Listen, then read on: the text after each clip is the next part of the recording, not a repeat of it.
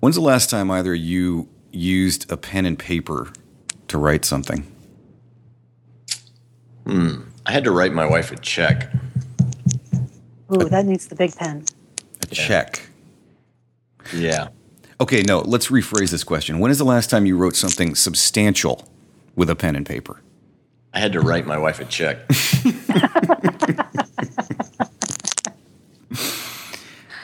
I can't match that. I'm sorry, I cannot top. I have never written anything that substantial. This is Robert Bruce. I'm here with Brian Clark, Chief Executive Officer of Copyblogger Media, and Sonia Simone, Chief Marketing Officer of Copyblogger Media. Guys, how's it going today? You make it sound so important. I know. Can I change my title to Chief Kumbaya Officer? You're on this title-changing kick. I am. I tried to make you Chief Content Officer, and you squarely rejected that. That's an interesting one. Why was that one rejected, Sonia? I don't know. It's just not fun enough. It's like Creedence Clearwater Officer. Yeah, see, that's major fail. That's unacceptable. What, the joke or the title or both? All right, Wayne Barker over at SearchEngineJournal.com wrote an article last week titled SEO Lessons from Apple's Steve Jobs. And he takes what could be called a very old school approach to SEO. It's an approach that actually most publishers followed long before Google, keywords, and anchor text existed. Brian, what's he talking about here? Why is SEO so much more than good math? Because it's about content. So really what you're saying is, people have been publishing online with quality content. For example, the New York Times, I remember when they first started serving alternate title tags to Google because they became aware of the amount of traffic that they were leaving on the table by not doing simple SEO stuff with their titles. But they started with high quality content, some of the highest quality content around, offline or on. So that's where we're at. And that's really what the point of this piece was, other than a great link baity Twitter sharing type title, which we love. That's really what he's talking about here, which is a very good Apple analogy. Apple makes everything fabulous and sexy, and it's the epitome of why Seth Godin says the product is the marketing. Yeah, I mean, I really liked this post because even though, the big SEOs get it, and the big SEOs, and as Wayne Barker talks about modern SEO, he says, when I say modern SEO, I'm not talking about the spammy, repetitive strain of meta keywords and directory submissions. I'm talking about creating great content, beautiful sites, link building through real relationships, and the creation of new brand names. And I love that because traditional SEO moved away from that for this kind of blip period where everybody was trying to outsmart the robots, right? Everybody was trying to outsmart the algorithm. Eventually, the algorithm has gotten smart enough to deliver what Google wants to deliver, which is they don't want to deliver crap. And he has an interesting point here. I wish more people would think about this when they optimize content. You have to feel the content you create belongs on the first page of Google. I think that's intensely powerful. The prominent SEOs are now white hat SEOs, of course. They focus on content. There's no way around it. That's why when we design Scribe, you start with the writing and with the writer, who's not typically thought of as an SEO, and then you give them, the information they need to gently tweak it as opposed to starting with some keyword focus. Now, of course, you can take this too far. The people who say that keyword, some people on social media talk about keywords like it's not language. Right. And like it's not the language of the audience. It's amazing to me, and some of these people are just lazy. They are prominent one way or another, and they don't want to bother with SEO because that's not what gets them, in the bookstore or on the speaking trail. But for the rest of us who are, in the business of creating content and wanting people to see it, because that generally leads to more revenue in our business models, it is important. But dating back to Gene Schwartz, this is the language of your audience. This is how they speak. Keyword research is just a boon, a free understanding that those guys didn't have. They used to have to read trashy magazines and Popular Mechanics and stuff like that to try to get a feel for how people were actually speaking. Yeah, keyword research, I mean, even more applicable to your average human being, right? More so than search engines. Even if there's no way you could ever rank for your topic, and you probably can rank for your topic if you localize it or if you create a niche. But even let's say you cannot rank for your topic, there's some reason you just can't do it. Knowing the keywords lets you speak the language of your customer, the specific language of your customer. When you know what they type into the search engine to find out about what you do, you can speak to them more directly. And even if you never get a single hit from search, it's still beneficial.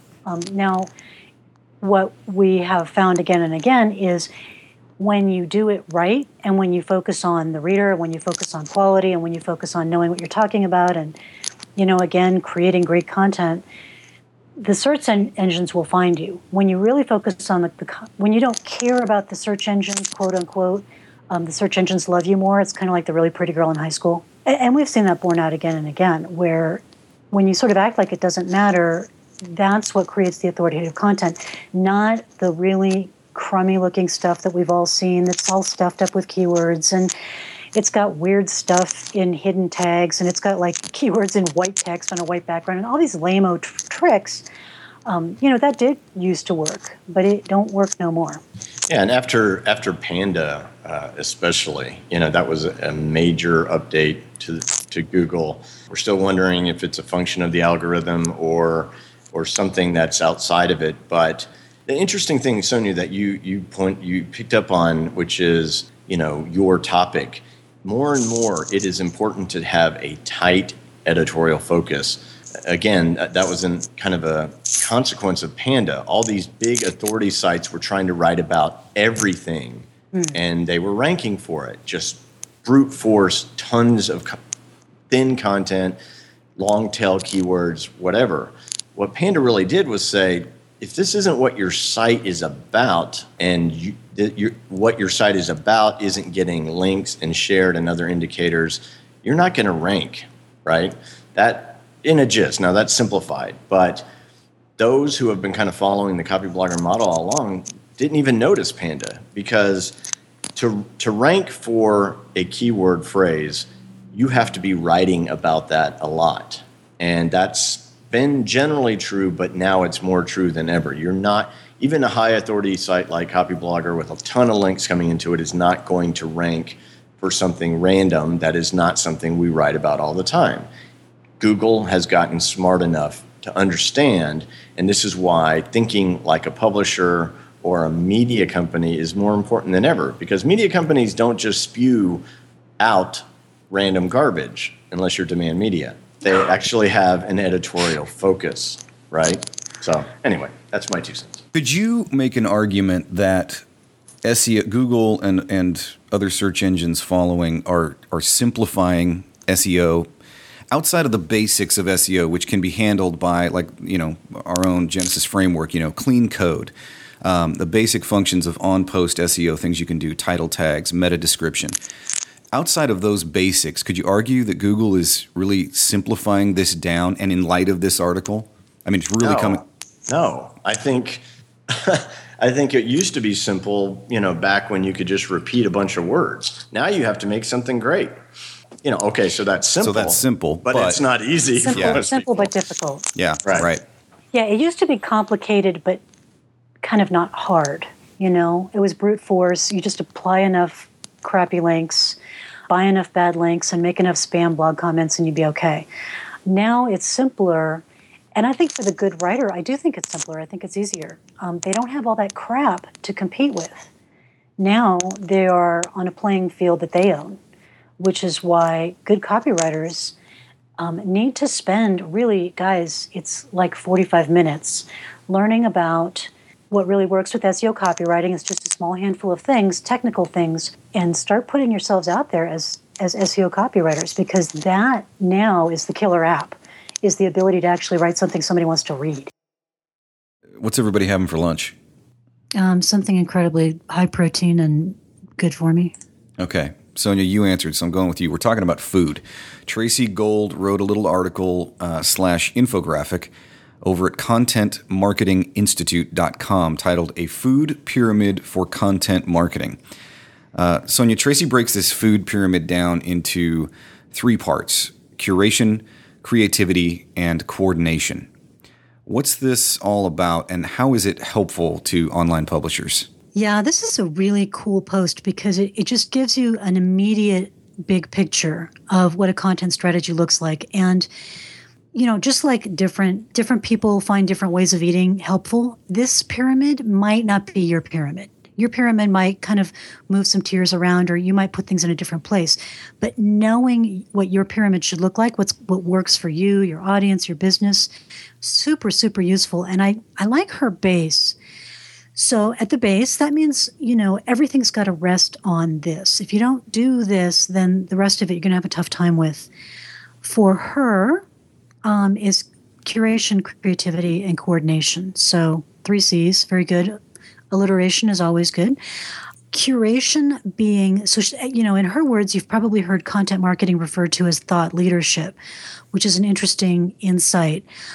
This is basically just the point that you have to know your topic. Now, if your topic is something that gets lots and lots of blog posts, then you probably have to read the big blogs and kind of know what people are saying. Just understand what's going on in your topic.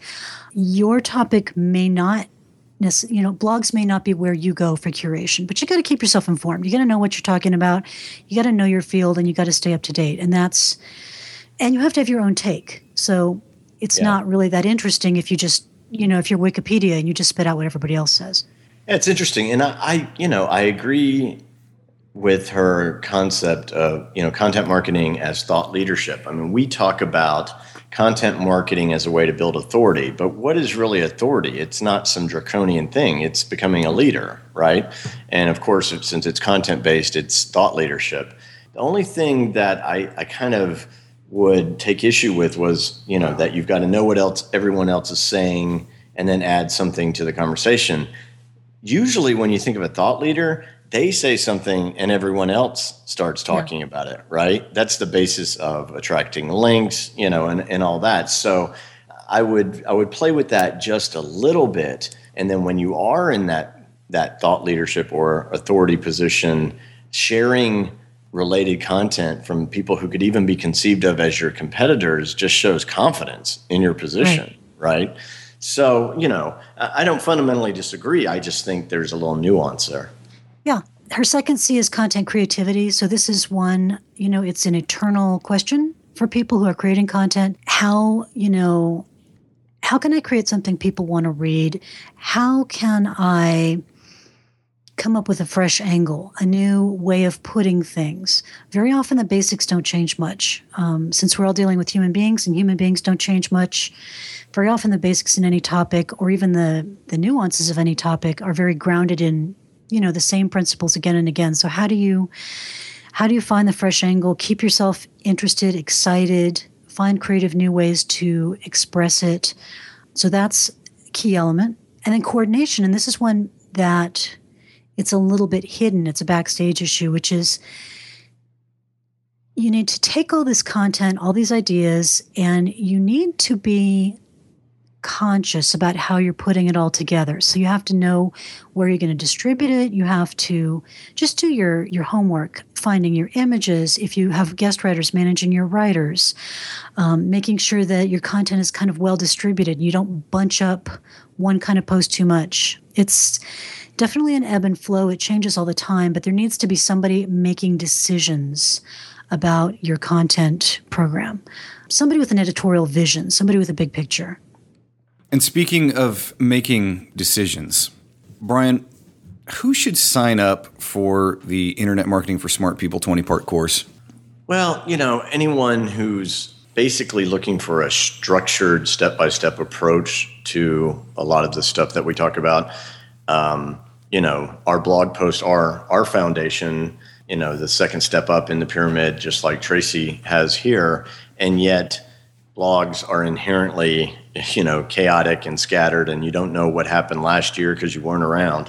So Sonia did a really good job of putting, it together, not only with brand new, never seen before content in the 20-part lessons, but also referencing back in a very organized and sensible way all the supporting material that's really important to understanding. So, if you're intrigued, if you're wanting to get going with online marketing, specifically with content, then this is a way that's organized and well-paced to get your head around, okay, here's what I do, and then here's what I do next, and here's what I do after that. So I think anyone who wants that kind of orderly, that's what a course is, as opposed to a blog, which is often what we thought of writing last week. Yeah, and to sign up, if you want to get hooked up onto the Internet Marketing for Smart People email list, just get over to copyblogger.com/IMFSP. Or as our badass friends in the United States military would state it over the radio, copyblogger.com/India Mike Foxtrot Sierra Papa. Get over there, drop your email address into the little box, and click the red button that says sign me up. Or, as always, you can just click the link that you'll see in the show notes of this post. Time to move into the writing tip of the week, guys. You remember that old advice, if you want something, you need to ask for it? This tip this week is basically how to write a call to action. And it really is as simple and as difficult as that old advice, I think. I don't know what it is. We have this huge capacity to overlook or ignore the most basic truths about how people work when we're writing. So, Sonia, how important exactly is a call to action? Well, it's not important at all if you don't care what people do.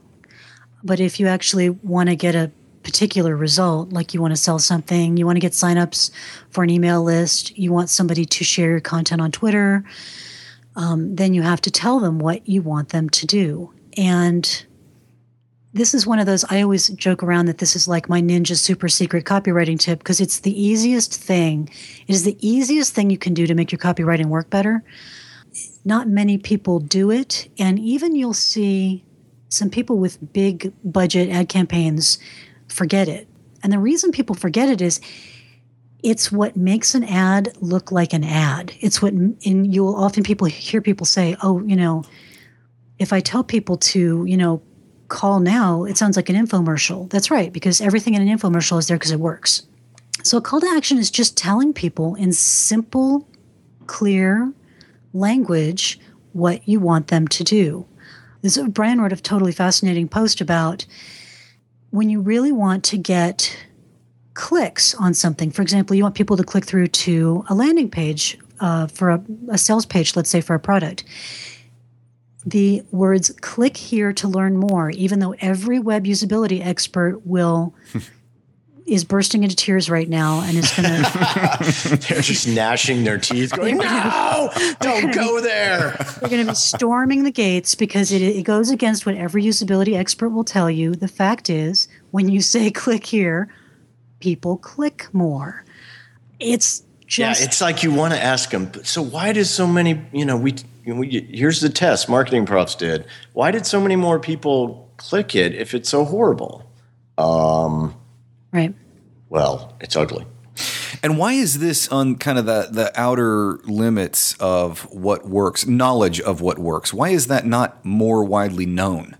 Well, I think it's because ad agencies are populated with people who don't feel comfortable with selling anything. Which is irony at the highest extreme.